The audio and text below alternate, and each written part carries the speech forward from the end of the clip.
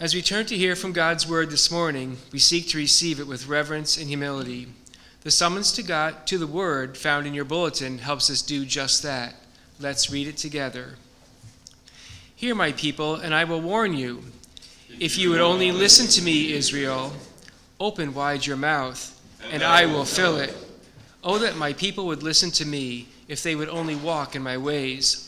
How quickly I would subdue their enemies and satisfy them with the finest of wheat, with honey from the rock.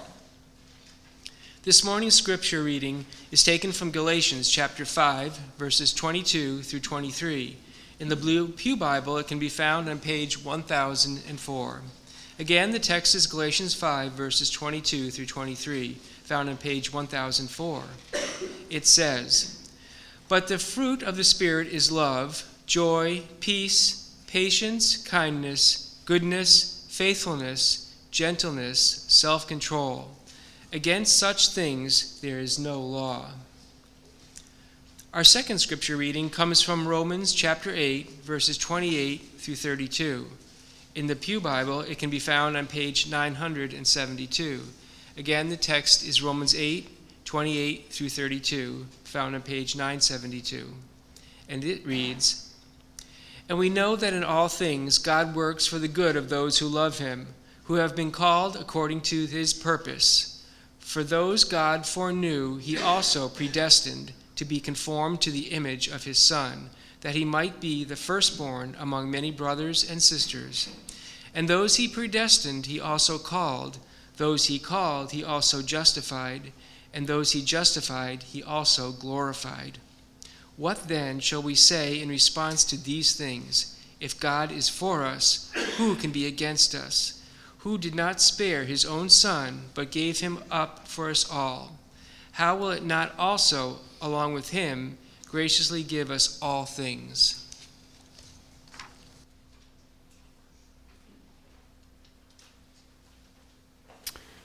Thank you, Ron. Let's begin with prayer. Heavenly Father, thank you so much for the pleasure, the joy, the opportunity, the necessity of reading your word, of studying your word, of reflecting and meditating upon your word, of applying your word. Father, may your word this morning bring comfort. Father, may it bring wise counsel. May it bring clarity of purpose and priority.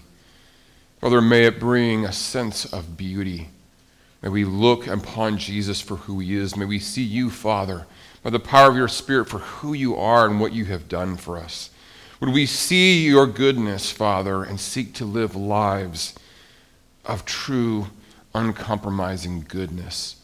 Father, show us what that means this morning. Father, may the words of my mouth and the meditations of all of our hearts be pleasing in your sight, O Lord, our rock and our Redeemer. For we pray in Jesus' mighty and merciful name. Amen. Well, we've been walking through the fruit of the Spirit, and this morning we come to speak of what Paul calls goodness, as Ron read for us in Galatians chapter 5. And I'll be honest, there's sort of a confluence or an overlapping nature to the fruit of the Spirit.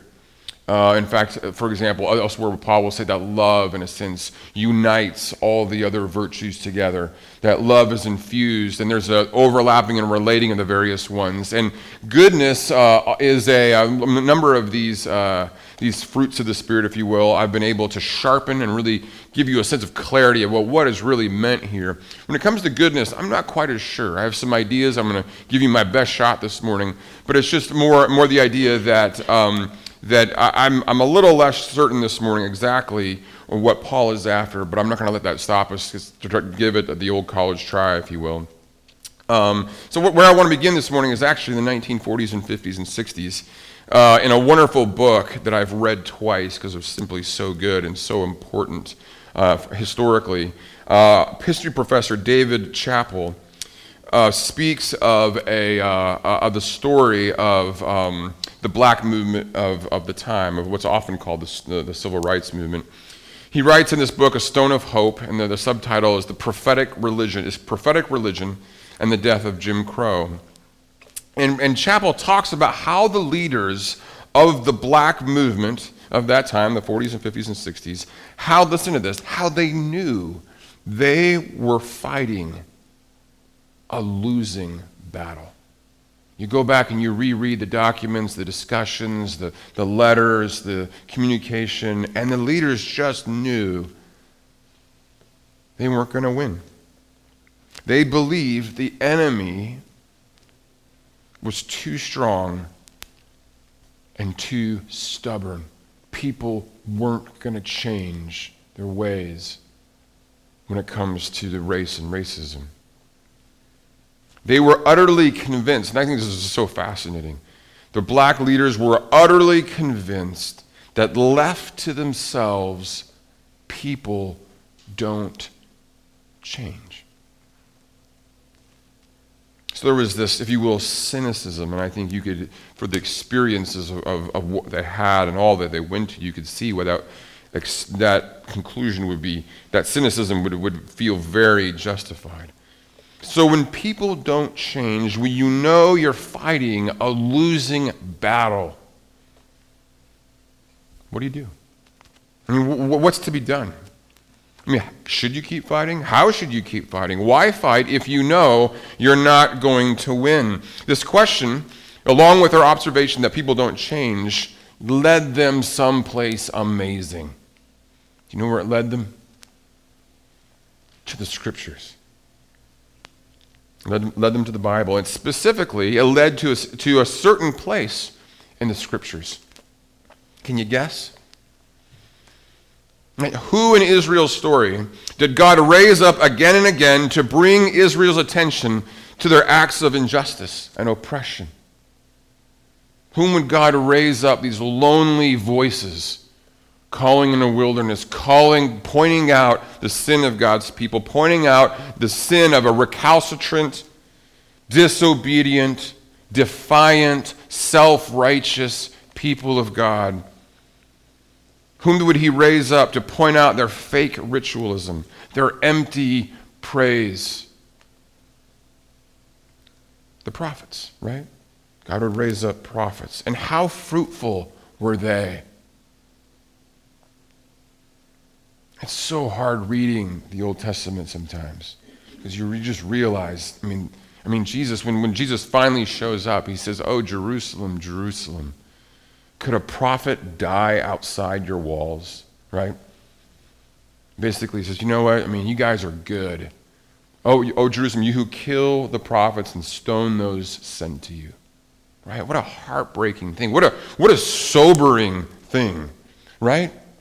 To be honest about self-reflection. You know what? Wow, we at Good Shepherd are no better than those Israelites. We're no less capable of that self-deception that says, you know what, I'm good.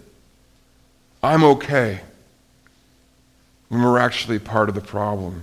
But again, how fruitful were these black leaders? Now, let me just share a quote from Chappell. Chappell writes here, he says, "The black movement's nonviolent soldiers were driven not by modern liberal faith and human reason." You're not going to reason people out of racism.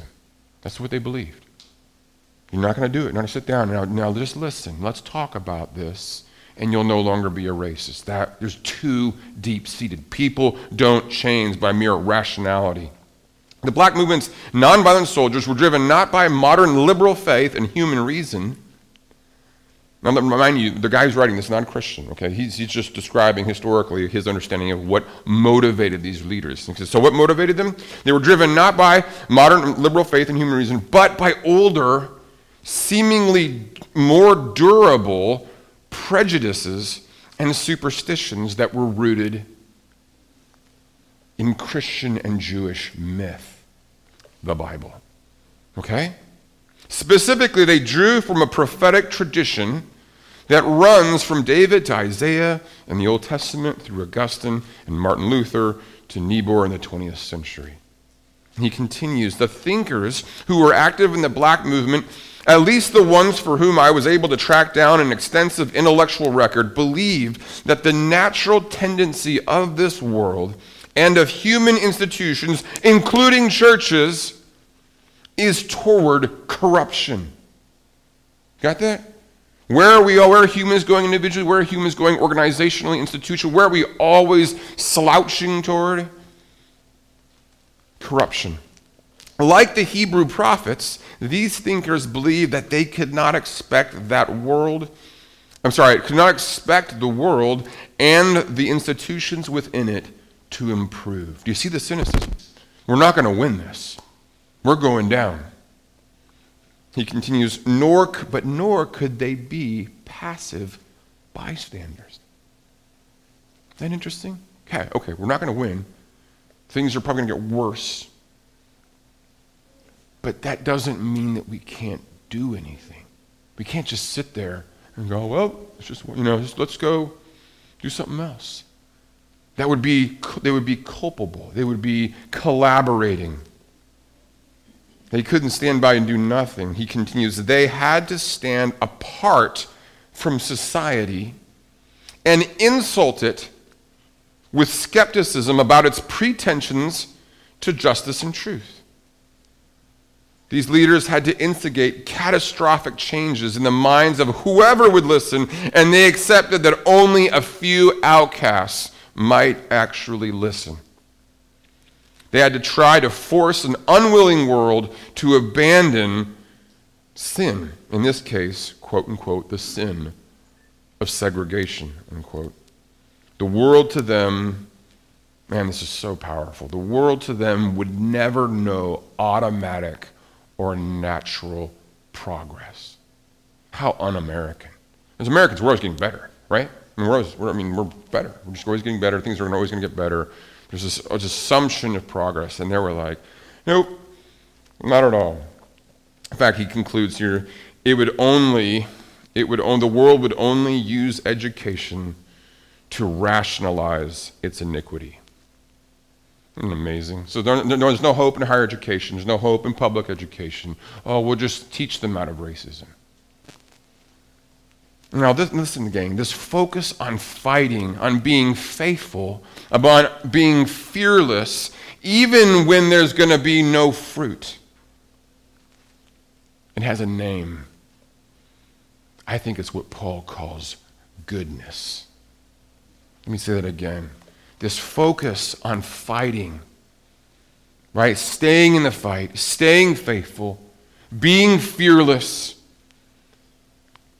with the realization that you may never see fruit, is what Paul calls goodness. Goodness keeps on caring even when it's very costly, even when it seems to be completely pointless.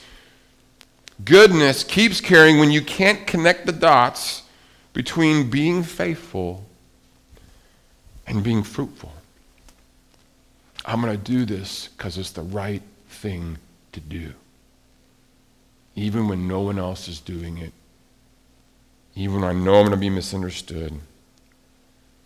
So again, goodness is focusing on being faithful even when it feels fruitless. Who does that? The answer, no one. No one does that, right? No one, at least not on their own. In fact, just turn real quick. We're in Romans 8, but let's turn to Mark chapter 10 just to show you. There's this exchange that Jesus has with a young person, a ruler or a rich person, and it's on page 868 of your Pew Bible. Again, this is Mark chapter 10. I'll start in verse 17. It says, as Jesus started on his way, a man ran up to him and fell on his knees before him. Good teacher, good teacher. He asked, what must I do to inherit eternal life? First, Jesus' rather intriguing response here, verse 18. Why do you call me good? Jesus answered, no one is good. No one is good except God alone. Isn't that interesting? Now this has been an interesting sermon for me as I've been thinking about this week, because it's been so convicting for me. And I'm probably the one who needs to hear this sermon more, just as much, if not more, than all of you. I am a productivity junkie. It's one of the things I loved about the military, right? You have this saying in the military, we do more before breakfast than most people do all day. I am this high octane, achievement-oriented, let's get this done sort of person. I want to be able to wake up in the morning, and I want the world to be a different place by the time I'm done with the day. I want to move the needle. I want to be able to see the progress. I want to know that I'm making an impact. I want to make a splash right here today. And if I can't do that, I'm going to go sulk in self-pity.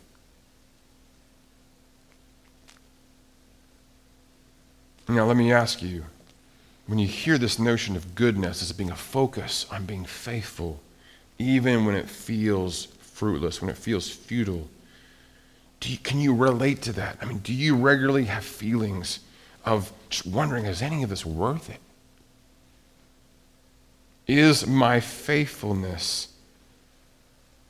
is it really going to be fruitful? Does it really matter?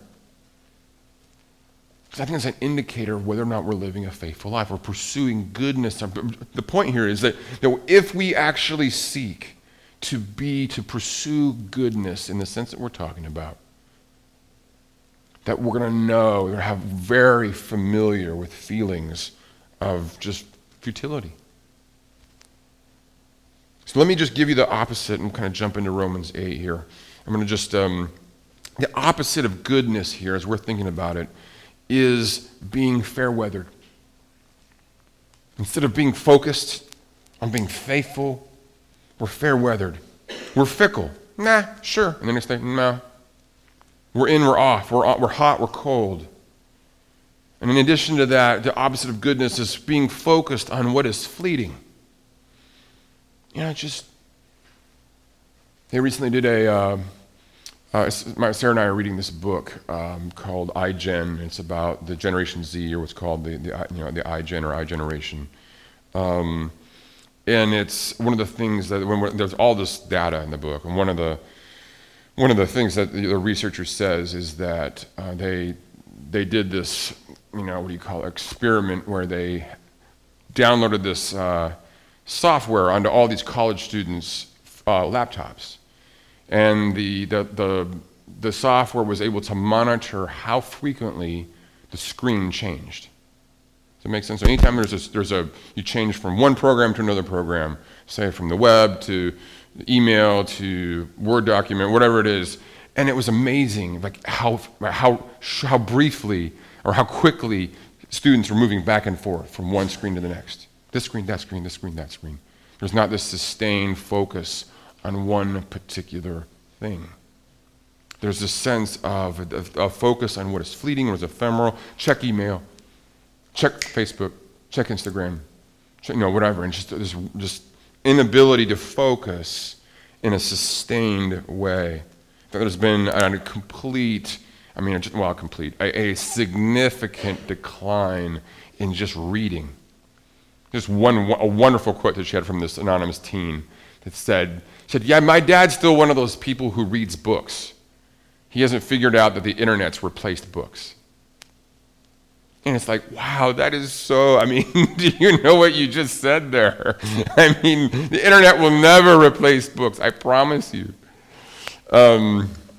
Anyway, but the point is that that is who we are. That is who I am. I'm fickle. I'm thinking about all these different things.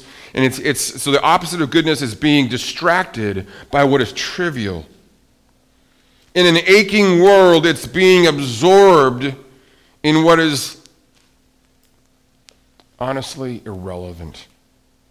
I can remember a number of years ago, I don't know why this is stuck in my mind. This has happened on many occasions, a number of occasions. But I went to a funeral of a man whose life was celebrated by one central thing: his love for golf. Golf buddies, family, they all got up and just talked about, just loved golf. That was his life. I left thinking this man's life could be summarized by golf. That's it. Now wait a minute, wait, hold on, time out. Well, what's wrong with golf? Is golfing a sin? No, absolutely not. In and of itself, nothing is wrong with golf. So what's the big deal? Well, it's a big deal when you ask the question, what kind of world do we live in? Look at the front of your bulletin. You guys you'll see those words there ever so often on the front of the bulletin, right? Beautiful words. To all who are weary and seek rest. You know people who are weary? People are exhausted. The U.S., think about this, the U.S. is number one in single-parent households in the world. Isn't that amazing? 130 countries surveyed. We're number one in single-parent households. In fact, almost 1 in 4 kids, that's under age 18, in the U.S., live with one parent. Do you think those single parents are exhausted? I'm exhausted. Sarah and I get exhausted as 2 parents. 1 in 4 children with a single parent. Are they weary? To all who are weary and seek rest. Right? Go talk to Brian and Kelly Stevens about their experience fostering little ones and what they have seen. The weariness. Go talk to Terry about volunteer work as a court-appointed special advocate for abused and neglected children. Unbelievable. Talk to her about it. It's amazing. Or just go play golf. We'll look at the next line. To all who mourn and long for comfort. People are grieving. They are battling depression. Did you know that in America since 2007, the rate of moderate to severe depression has doubled? And who's struggling most? Where is depression most acute along the age range? It's high school, college. From like number 1 is age 12 to 17. Second is 18 to 25. Struggling with depression. They're mourning, they're grieving. There's a sense of loss. Who here has loved ones who've passed in the last few years? Right? Do you know? Do you know who all has lost loved ones? Do you know what are they going through right now? Go talk to Jim Armbrecht about what it was like to lose his mom to COVID and not be able to see her before she passed. Not to be able to attend the small graveside service she had. What would that be like? The grieving, to those who mourn and long for comfort. Go talk to Michelle about losing your father, George, right? Who many of us knew. Go talk to the many parents in this room whose relationships with their adult kids are just strained, difficult. And they grieve how lost their kids are. Go ask the people in this room about how many of them dread the holidays. Or just go play golf. To all who struggle and desire victory, to all who sin and need a Savior, how many of us have given up battling our fears, battling our cravings? How many of us would be terrified if anyone else knew how much we struggle with sin and how much we fail every day? How many of us men are addicted to porn, to the bottle, to work? How many of us women are in a life and death struggle with anxiety and fear? Go talk to the persons in this room who are battling chronic illness, diabetes, severe back pain, GI tract issues, etc. People are struggling. They're embattled. They're weary. Or we could just, go play golf. He continues, to all who are strangers and want a home. On February 21st, February this last year, Harvard did a study about loneliness and concluded that 36% of all Americans, that's 1 in 3, including 61% of young adults and 51% of mothers with young children, feel serious loneliness.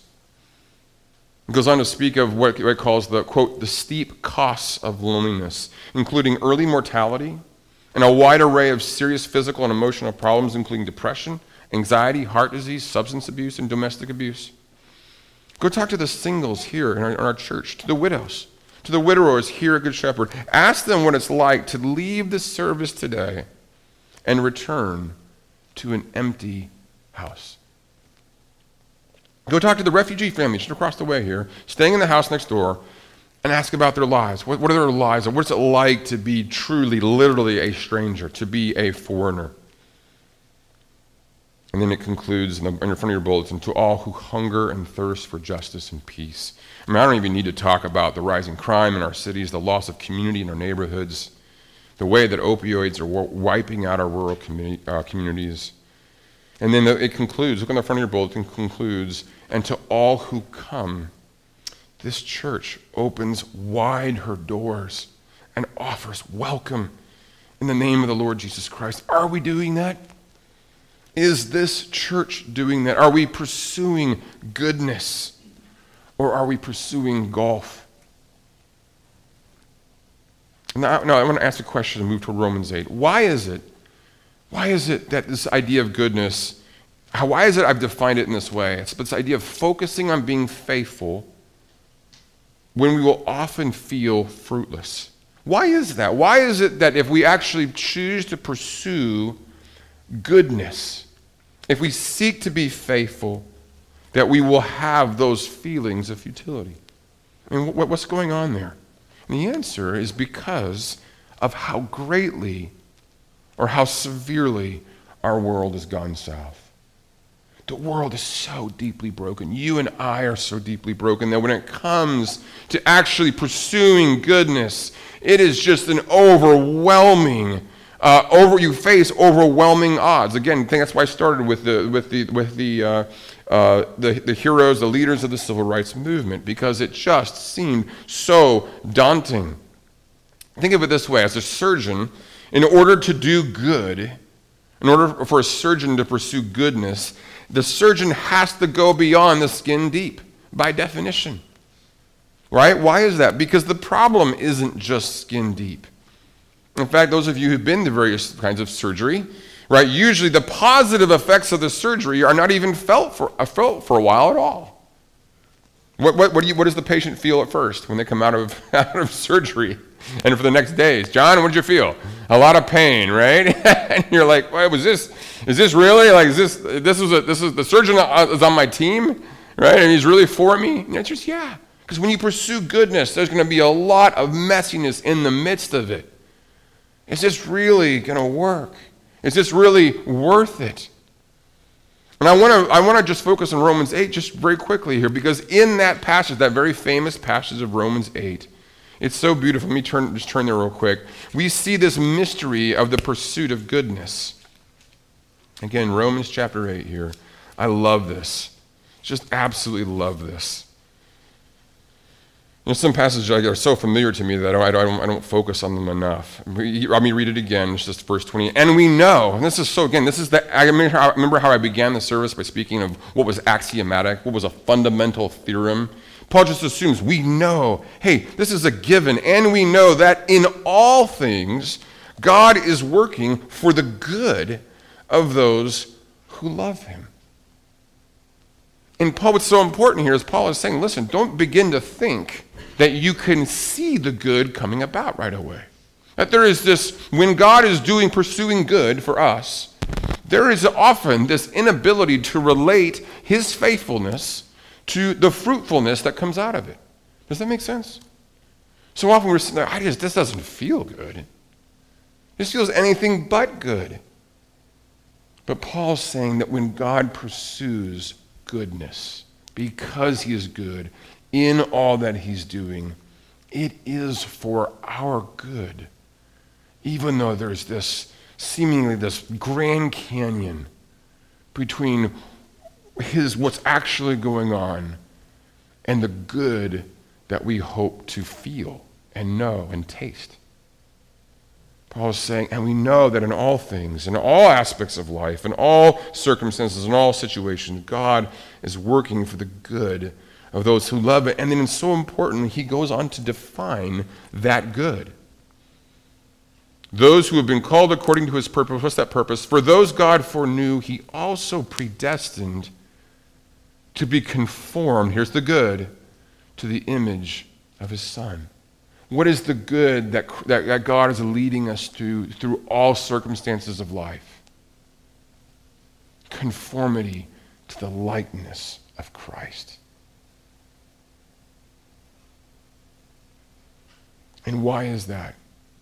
Because Christ is the one who conquered all, who overcame every temptation, every trial, who overcame every obstacle in his path. Jesus was the one who persevered, who triumphed, who won. And so God, through all of these circumstances of life, is conforming us to the one who overcame. And so he speaks to us. So we see it in Romans 8, this notion of, again, of God in this mysterious way. There's mystery, there's messiness, but somehow, in some way, he pursues goodness, and through all the mess, at some point, the goodness begins to emerge. We become more and more like Christ. Now let me just conclude with this, guys. I want to move us from Romans 8. I want to move us to Galatians. So turn to the right real quick. So I want to parallel God's pursuit of goodness in our lives to the pursuit of goodness, our pursuit of goodness in the lives of others. This is so beautiful. So on page 1004, Paul concludes his letter in chapter 6 in verse 7 through 10. So it's on page 1005. He says here, "Do not be deceived. God cannot be mocked. A man reaps what he sows. Whoever sows to please their flesh, from the flesh will reap destruction. And whoever sows to please the Spirit, from the Spirit will reap eternal life." Now, stop there. Paul is using a metaphor. What's the metaphor that he's using? He's saying that our lives are like what? Farmers. We reap and we sow. And how long does sowing and how long between sowing and reaping? It's a good amount of time, right? As a farmer, you can work every day doing all kinds of stuff, and what happens? Nothing. It seems as though nothing is happening. The rain comes. There's all these ways as a farmer that you feel so powerless. There's so many forces at play, so many different things going on. You wonder, is this even worth it? And so I want that metaphor of the agriculture to really sink in. If we are to pursue goodness, if we are not to be distracted by all the whole world. And again, if you're a golfer, there's nothing wrong with golfing. Okay, go golf, do your thing. Don't define your life, please, from golf. You can't do that in this world, as broken, as fallen, as hurting, as enslaved, as lonely, as lost as it is. We just don't have time for that stuff. We don't have time to just lose ourselves in the NBA, to lose ourselves in, select sports, whatever it is, just to lose yourself. And it's just amazing how we lose ourselves in things that are, they're good, they're okay, but they're not about the pursuit of goodness. And what Paul is saying here is this: listen, gang, it is so easy to just give into the flesh. And when you sow the flesh, you're going to sow these seeds, and guess what? You'll be fine. Day 2, day 3, day 4, week 1, week 2, months will go by, and you sow the flesh, and guess what? Nothing. You can't see anything.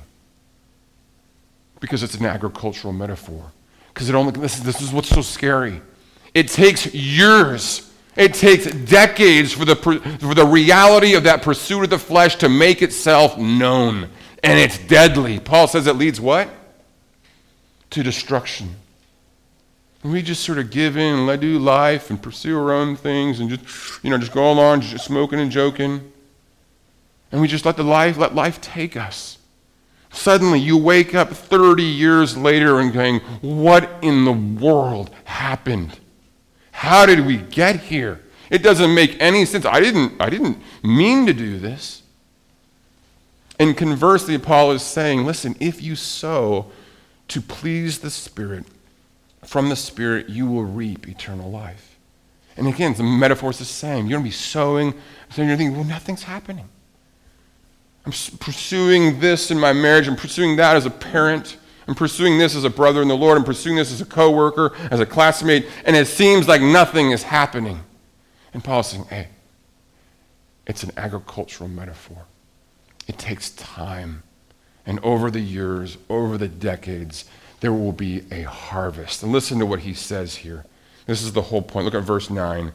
Therefore, so let us not become weary in doing good. Do you see what Paul's saying? It's an agriculture, or it's an agricultural metaphor. It's going to take time. A farmer gets exhausted and think, you know what?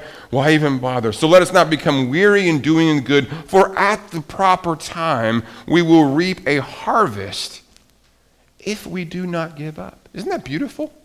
Isn't that encouraging? What a promise. Verse 10, therefore, as you have opportunity, let us do good to all people, especially to those who belong to the family of believers. What a beautiful exhortation. That's how Paul closes his letter to the Galatians. And let me just conclude with this. Jesus' pursuit of goodness, right? Was there ever anyone in human history who was more faithful than Jesus? No.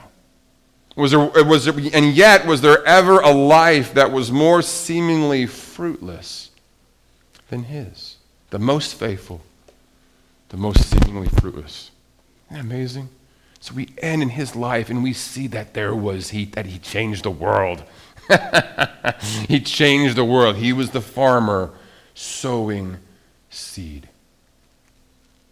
All right. You know, this, let me finish where we began. This guy, David Chappell, speaking of the civil rights movement of the 40s, 50s, and 60s, listen to how he concludes. He talked about remember how they said they all knew they weren't going to win. And yet we all know from history that what? Yeah, they kind of did, right? He writes here, the black Southern activists did not win all of their goals, especially in the economic realm. They did not achieve equality, but grounded as they were in a long tradition of disappointed prophecy, they could not have expected to gain anything like heaven on earth. Like, yeah, right. You know, the new order is not coming yet, right? The new heavens, new earth is not here yet. We're not hoping for that. But measured by historical standards of realism, their achievement was extraordinary. Arguably the most successful social movement in American history. Isn't that amazing? That's what happens when you, in a prophet-like way, in a farmer-like way, I am going to commit myself to the doing of good. I'm going to focus on being faithful, even when it feels so fruitless. God in time will bless the seeds that we sow. Are you game? Let's pray together. Heavenly Father,